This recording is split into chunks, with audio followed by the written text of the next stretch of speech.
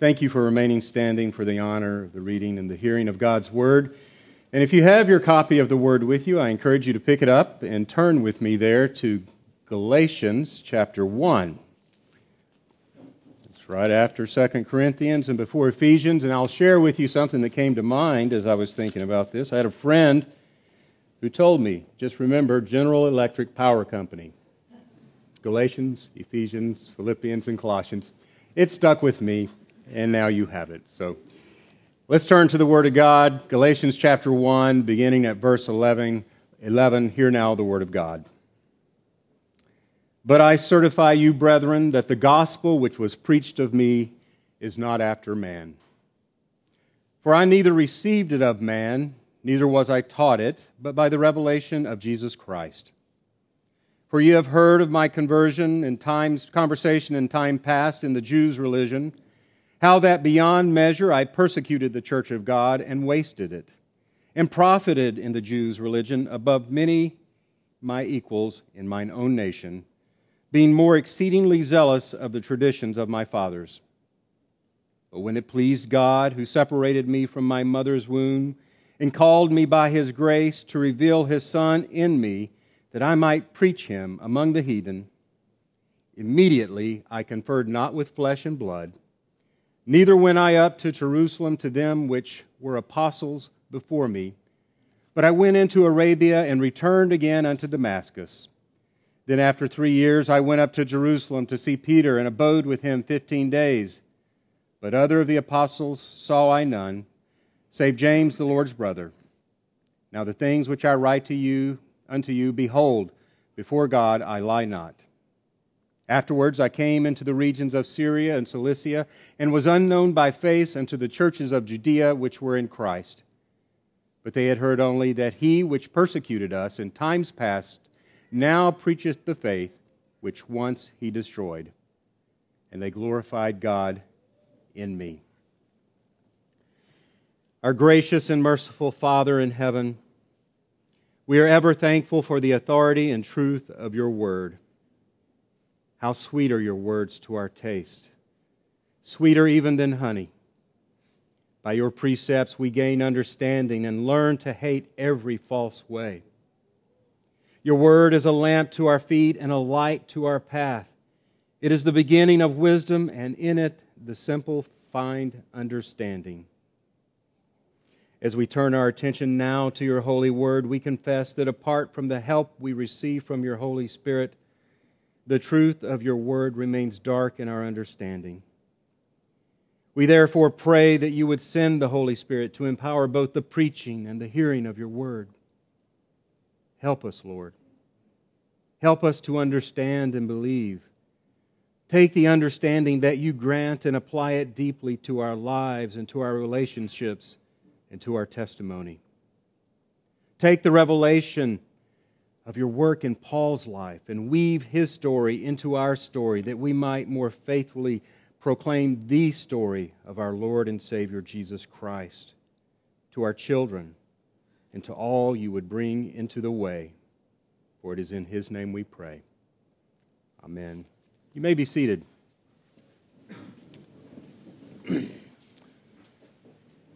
As we continue working through Galatians, it's helpful to occasionally check the rear view mirror, as it were, and see what those who have gone before us have written about this epistle. And so I open this morning by sharing what Augustine observed in his commentary on Galatians, where he wrote, "The reason the apostle writes to the Galatians is so they may understand what is that God's grace accomplishes. What is it that God's grace accomplishes for them? They are no longer under the law. For though the grace of the gospel has been preached to them, there were some from the circumcision who did not grasp the real benefit of grace. Despite being called Christians, they still wanted to be under the burdens of the law, burdens that the Lord God had imposed not on those serving righteousness, but on those serving sin. That is, He had given a righteous law unto unrighteous people to point out their sins, not to take them away. He takes away sins only by the grace of faith, which works through love. They are no longer under the law. He takes away sins only by the grace of faith which works through love. In short, at its very heart, this epistle to the Galatians is a gospel letter. In the first two messages, we saw that this letter was written by Paul to the Galatian churches with a great sense of urgency, and that if anyone adds or takes away from the gospel that Paul had delivered, then it becomes not a weakened gospel, but no gospel at all. And last time we saw that Paul was so sure, so zealous for the gospel that he pronounces a double anathema on anyone who would proclaim another gospel, even if it were an angel from heaven. We also looked at Paul's defense of those who were charging him with being a man-pleaser in his gospel in order to lower the gospel bar or make the message of the gospel more seeker-friendly. This morning we will look at Paul's defense of his apostleship in greater detail, and we will do so in 4 thematic defenses that he presents to the Galatians. Number 1, Paul's apostolic call in the gospel. Number 2, evidence for the veracity of Paul's call. Number 3, Paul's response to the call. And finally, number 4, Paul's oath and the result of his response to the call. So number 1, Paul's apostolic call in the gospel. Each time we read or hear the letter to the Galatians, we need to remember and enter into the overarching critical architectonic structure and fundamental principles of the gospel that Paul is here passionately defending. We need to hear and believe and ready ourselves to defend the gospel even as Paul does, because the truth is that we are facing some of the same battles and some of the same accusations that Paul was facing in his day. Some may be tempted to say that surely the gospel has grown and flourished and spread across the globe, and as it has done so, the men who preach it have become more resilient and adept at proclaiming it. But we need to remember that we wrestle not against flesh and blood, but against principalities and powers, and against the rulers of darkness of this world, against spiritual wickedness in high places, and that the enemy is the father of lies. And these lies continually find their way into the church and into the pulpit and into the hearts of men. We must ever remain diligent to promote and proclaim the true gospel. J.I. Packer notes, as he considers a particular point in the history of the church, he writes, "Without realizing it, we have, during the past century, bartered the gospel for a substitute product which, though it looks similar enough in points of detail, is as a whole decidedly a different thing. Hence our troubles. For this substitute product does not answer the ends for which the authentic gospel has in past days proved itself so very mighty." There is an ebb and flow in cultures throughout history, and so we can proclaim with Solomon that there is nothing new under the sun. And yet we also know that as the gospel enters and begins to have a beautifying and God-glorifying effect upon the land, one generation must faithfully tend and defend the gospel garden and pass these responsibilities on to the next generation and the generation after that, and so on. It is the church militant in her defense and proclamation of the gospel that leads to the church triumphant. It was no doubt easier in some ways to proclaim the gospel across this land in previous generations. It seemed that there was such fertile ground for the truth. In fact, as a people, we had very little problem knowing that there was such a thing as truth or even absolute truth. We didn't struggle with identity issues. Everyone seemed to know a boy from a girl, and that theft was wrong, and that lying was wrong and not a virtue to be wielded adeptly by our politicians and thought leaders. In our present woke cancel culture, John MacArthur offers the following as the single most offensive statement that can be made in the realm of religion. There is only one God, one Savior, one true religion, one holy book, one gospel, one way of salvation. All other religious claims are lies, deceptions, doctrines of Satan and demons that lead people to eternal hell, along with all immoral, irreligious, atheistic, hedonistic, naturalistic unbelievers." End quote. That is the most offensive statement he could come up with, and it also happens to be the truth. The truth, brothers and sisters, is under attack, and we must be prepared to defend it. Paul knew this, and he defended it with all the passion and intellect that the Lord had gifted him with. And he began to promote and defend the ultimate truth in his apostolic call in the gospel. So beginning at verse 11, we read, "But I certify you, brethren, that the gospel which was preached of me is not after man. For I neither received it of man, neither was I taught it, but by the revelation of Jesus Christ." Paul here begins his defense in much the same way he opened the letter in verse 1. That is to say that the gospel he preached was not from men, nor through man, but by Jesus Christ and God the Father. And he reiterates it here, certifying that the gospel he preached is not man's gospel. By the way, in this one sentence, we have both the noun and verb forms of gospel, so that he is literally saying, the gospel that I gospeled is not down from or according to man. In order to prove that the gospel message that he preached was from God, he denies here that it came from anywhere else other than God. And we can see in verse 11 that this gospel was in no way something he made up himself, nor was it anything contrived or conceived by anyone else. The gospel is not man's good news about God. It is God's good news for man. Let me say that again. It is important that we get this straight and right. The gospel is not man's good news about God. It is God's good news for man. Do you see the difference? Any sort of good news, any sort of gospel that has its origins in man is subject to error and not empowered by God, and as such is incapable of salvation. As Paul later writes in his letter to the Romans, "For I am not ashamed of the gospel of Christ, for it is the power of God unto salvation to everyone that believeth, to the Jew first, and also to the Greek." Paul further clarifies the source of the gospel as we look at verse 12, stating that he neither received the gospel from men, nor was he taught the gospel by any man. Paul didn't attend an evangelistic crusade, nor did he read a gospel tract. He didn't consult with the apostles, nor was he discipled by them. Why would he need to? He received the gospel by the revelation of Jesus Christ. Once he met the risen Christ for himself on the road to Damascus, there was nothing left that he needed to double check.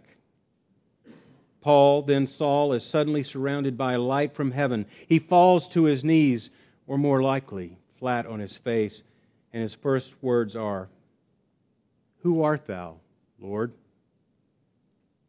He anticipates the answer in his question. And the Lord graciously responds, "I am Jesus whom thou persecutest. It is hard for thee to kick against the pricks." Saul, you are only hurting yourself as you persecute the church and resist the Lord your God. We can only imagine what happened in Paul's brilliant mind at that moment.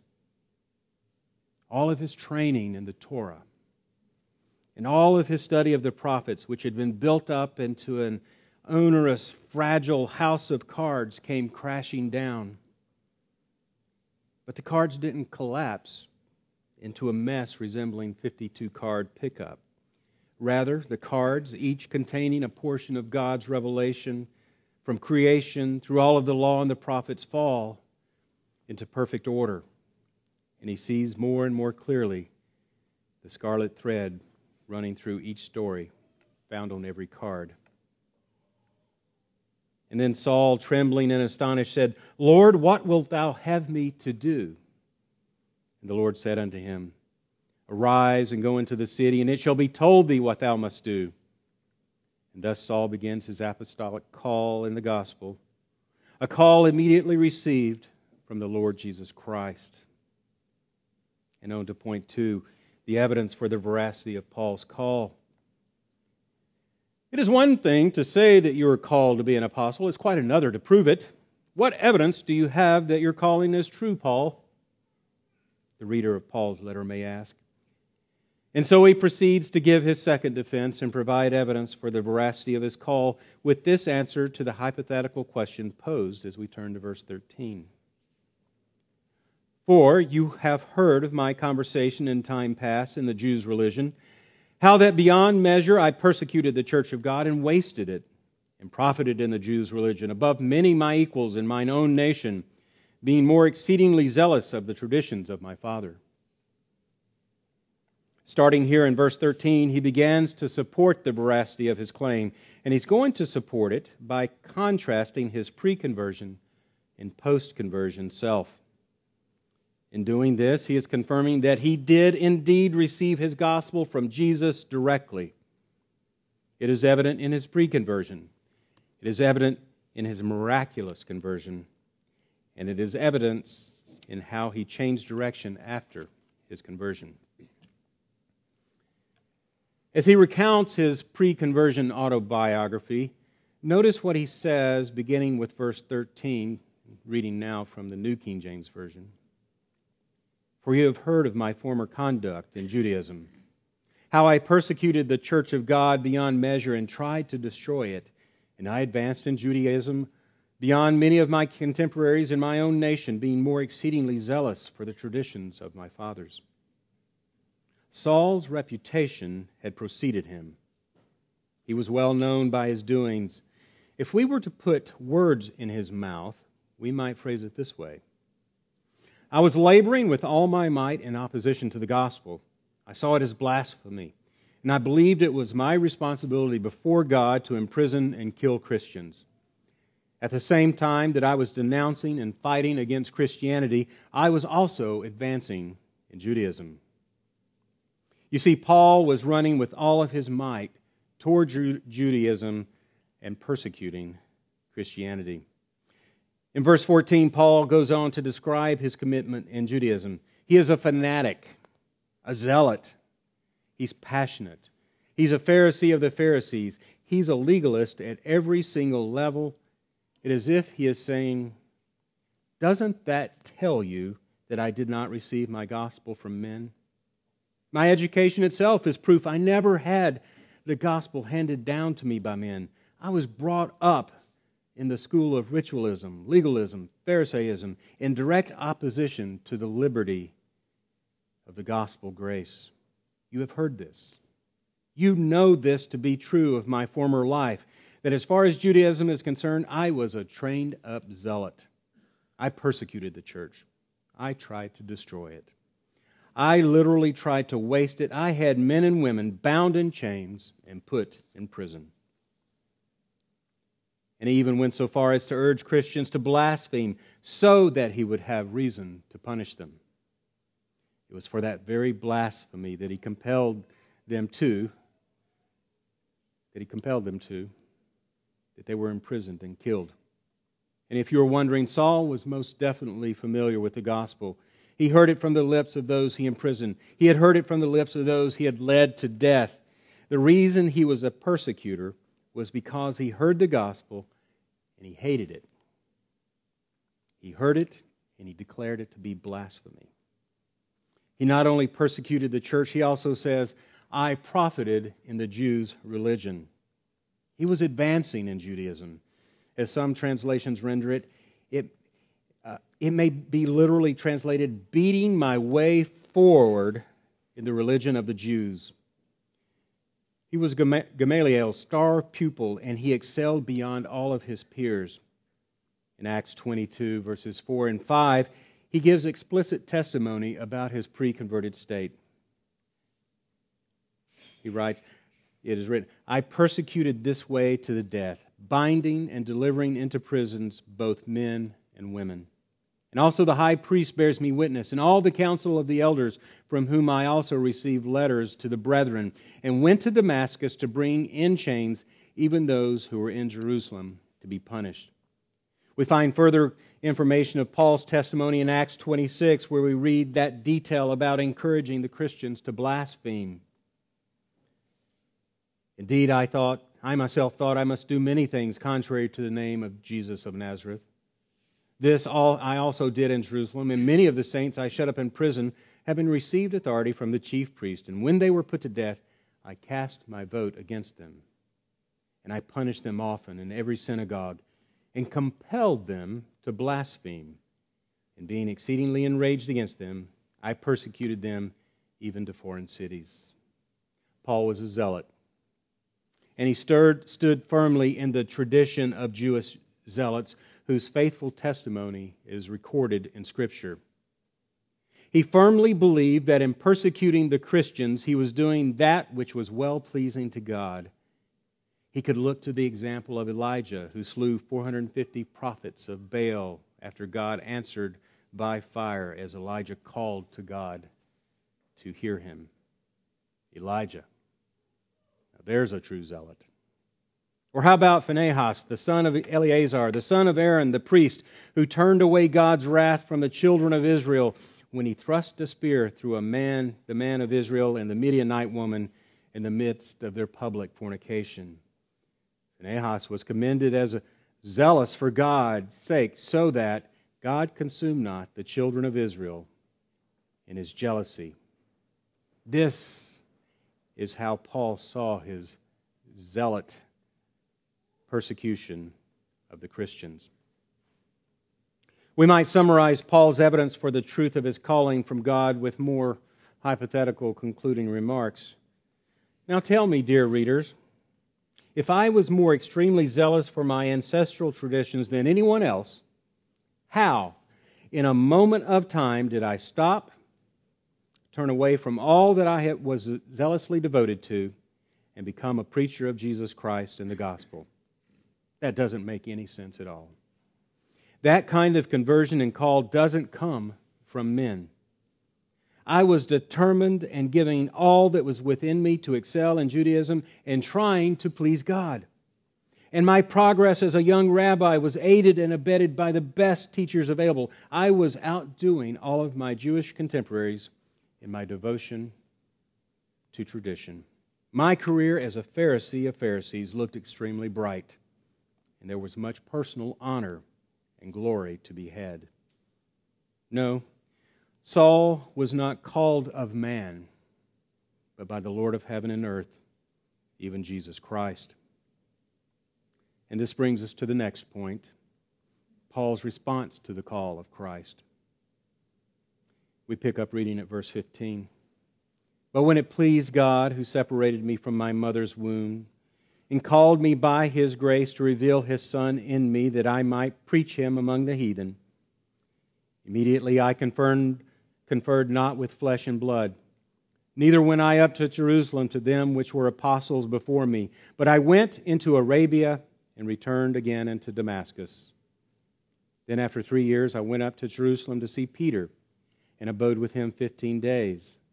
But other of the apostles saw I none, save James, the Lord's brother. But when it pleased God, such important words, but when it pleased God, the gospel had no attraction to Paul. He wasn't seeking it. Only God could change his heart. It had to be a revelation from God. This is sovereign, divine activity, sovereign grace, and sovereign power evidenced and on display in Saul's life. God who separated me from my mother's womb. Had God really predetermined the salvation of this man? Yes. God predetermines the salvation of every person.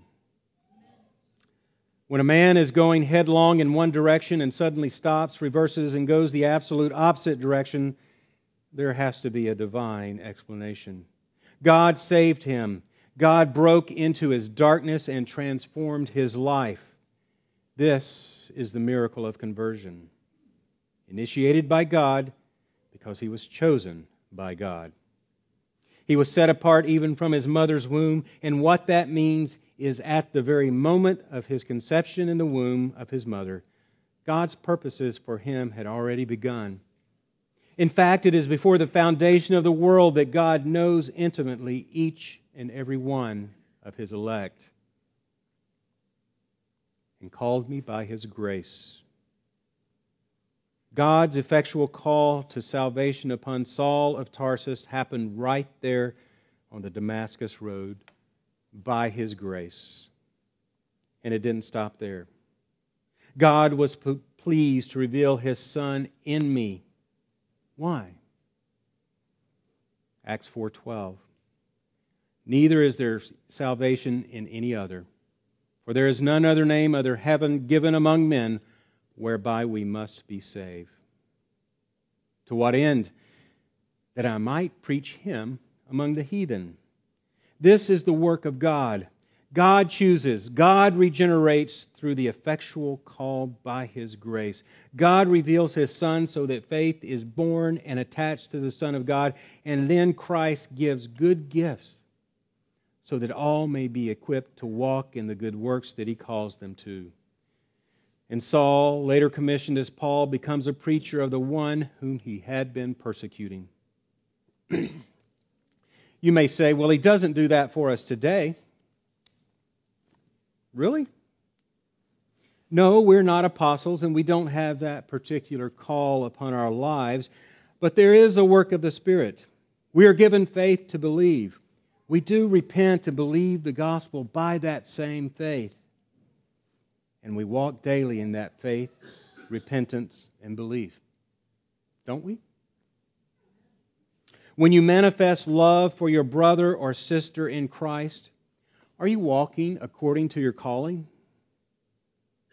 When you rise early to go to work to provide for your family, when you prepare meal after meal for your ever-hungry children, when you bring a word of encouragement or an act of sacrificial service to someone in need, or stand for the gospel on the sidewalk outside the abortion clinic, or exhort your brother in holiness, or point a sister upward to Christ and away from her pain or grief. When you honor your dying mother in sweet submission to her humbling needs, when you speak well of your parents, or forsake your desires for those of another, and when you gather with the saints and worship God with your whole heart and your whole mind and your whole body in spirit and truth, and do all of these things as unto the Lord, are you not about the very things the Lord has called you unto? Paul opens his first letter to the Corinthian church with, Paul, called to be an apostle of Jesus Christ through the will of God. Are we not to have the same mind about the calling of God upon our lives? Can we not say, Marion, called to be a pastor of Christ Church, husband to Chesley, and father to my children, through the will of God our Father? Or Bethany, called to be a disciple of Christ, mother of many, and wife to Paul, by the will of God. It is in the purpose of God that He will, at His own time, when it pleases Him, to call His elect to Himself with an effectual call that takes them out of the darkness and into the light, and it is all through grace. It is His pleasure to do that. Whatever pleases the Lord, that is what He does. As our text this morning proclaims, but when it pleased God, who separated me from my mother's womb. The same is revealed of John the Baptist in Luke 1. The same is revealed about Messiah in Isaiah 49. The same is said of Jeremiah in Jeremiah 1. All were chosen before they were ever born to be proclaimers of the one true God. And so, as Paul records for us, immediately I conferred not with flesh and blood, neither went I up to Jerusalem to them which were apostles before me. But I went into Arabia, and returned again unto Damascus. Then, after 3 years, I went up to Jerusalem to see Peter, and abode with him 15 days. But other of the apostles I saw none, save James, the Lord's brother. Saul is called and set apart by God right there on the Damascus road. And the Lord said unto him, Arise and go into the city, and it shall be told thee what thou must do. And Saul freely submits and obeys. His will and his desires have changed. His stony heart has been made flesh. He goes to the house of Ananias, who lays his hands on him, and Saul receives his sight. He receives the power of the Holy Spirit. He is baptized, and he learns of his commission to preach Christ to the Gentiles. And as soon as he recovers his strength, immediately he sets his hand to the plow to do the work he has been called to, including the things he must suffer for Christ's sake. He doesn't check in with Peter or the other of the apostles. No, he goes straight to work. He has been called, and he responds. And this brings us to our fourth and final point. What is the result of Paul's faithful response? Returning to our text at verse 20. Now the things which I write unto you, behold, before God, I lie not. Afterwards I came into the regions of Syria and Cilicia, and was unknown by face unto the churches of Judea which were in Christ. But they had heard only that he which persecuted us in times past preacheth the faith which once he destroyed. And they glorified God in me. Paul here continues his testimony. He swears an oath before God that he is telling the truth. This is a serious, courtroom-worthy affidavit of the truth of his calling to be an apostle by God and to preach the gospel to the Gentiles. It is beyond dispute, and the result of his faithful obedience to the call is most glorious indeed. When the people heard about the total change that had taken place in Paul's life, all they could do was give glory to God. And they glorified God in me. It was indisputable that only the direct intervention of God could change such a sinner's heart. And when God does intervene, to Him alone all glory belongs. For it is all God's sovereign doing. It is by grace alone, through faith alone, in Christ alone, for the glory of God alone. And so as we conclude this first chapter of Galatians, it is strikingly clear that Paul is contending with urgency for the purity and singularity of the gospel of Christ. So whether it is you that may be asking the question, or a neighbor, friend, or stranger that you are witnessing to, the question before us is, what must I do to be saved? I thought it might be helpful to turn once again to J.I. Packer and his concluding remarks in the introduction to John Owen's definitive work, The Death of Death and the Death of Christ, and to read his answer to the question, what must I do to be saved? Packer writes, the old gospel replies, believe on the Lord Jesus Christ. To the further question, what does it mean to believe on the Lord Jesus Christ? Its reply is, it means knowing oneself to be a sinner and Christ to have died for sinners, abandoning all self-righteousness and self-confidence, and casting oneself wholly upon Him for pardon and peace, and exchanging one's natural enmity and rebellion against God for a spirit of grateful submission to the will of Christ through the renewing of one's heart by the Holy Ghost. And to the further question still, how am I going to go about believing on Christ and repenting if I have no natural ability to do these things? It answers, look to Christ. Speak to Christ. Cry to Christ just as you are. Confess your sins, your impenitence, your unbelief, and cast yourself on His mercy.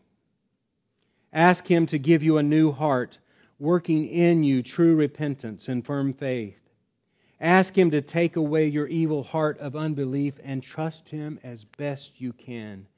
And pray for grace to turn and trust more thoroughly. Use the means of grace expectantly, looking to Christ to draw near to you as you seek to draw near to Him. Watch, pray, read and hear God's Word, worship and commune with God's people, and so continue till you know in yourself beyond doubt that you are indeed a changed being, a penitent believer, and the new heart which you desired has been put within you. The emphasis in this advice is on the need to call upon Christ directly as the very first step. As the old hymn declares, "Let not conscience make you linger, nor of fitness fondly dream. All the fitness He requireth is to feel your need of Him. So do not postpone action till you think you are better, but honestly confess your badness and give yourself up here and now to the Christ who alone can make you better, and wait on Him till His light rises in your soul, as Scripture promises that it shall do. Anything less than this direct dealing with Christ is disobedience of the gospel. Such is the exercise of spirit to which the old evangel summons its hearers. I believe, help thou mine unbelief. This must become their cry." End quote. And it must be our cry. Let's pray. Our most gracious Father in heaven, we are so very thankful for the gospel and for those saints who have zealously defended it in its purity through the millennia. We're thankful that the gospel does not depend on any good thing in us, but only upon the perfection of Christ. We are thankful for your effectual call upon our lives and for your covenant promises given to Abraham and delivered to us through Christ. And in Christ we are Abraham's seed and heirs according to the promise. O Lord, grant us greater faith to know and believe your promises and to rest in and strive for the truth of the gospel. Grant us courage where we are fearful, peace where we are anxious, boldness where we are timid, and a confident faith that displaces all doubt, and use us to stand for the absolute truth of your word in this generation. For we come asking in Christ's holy name. Amen.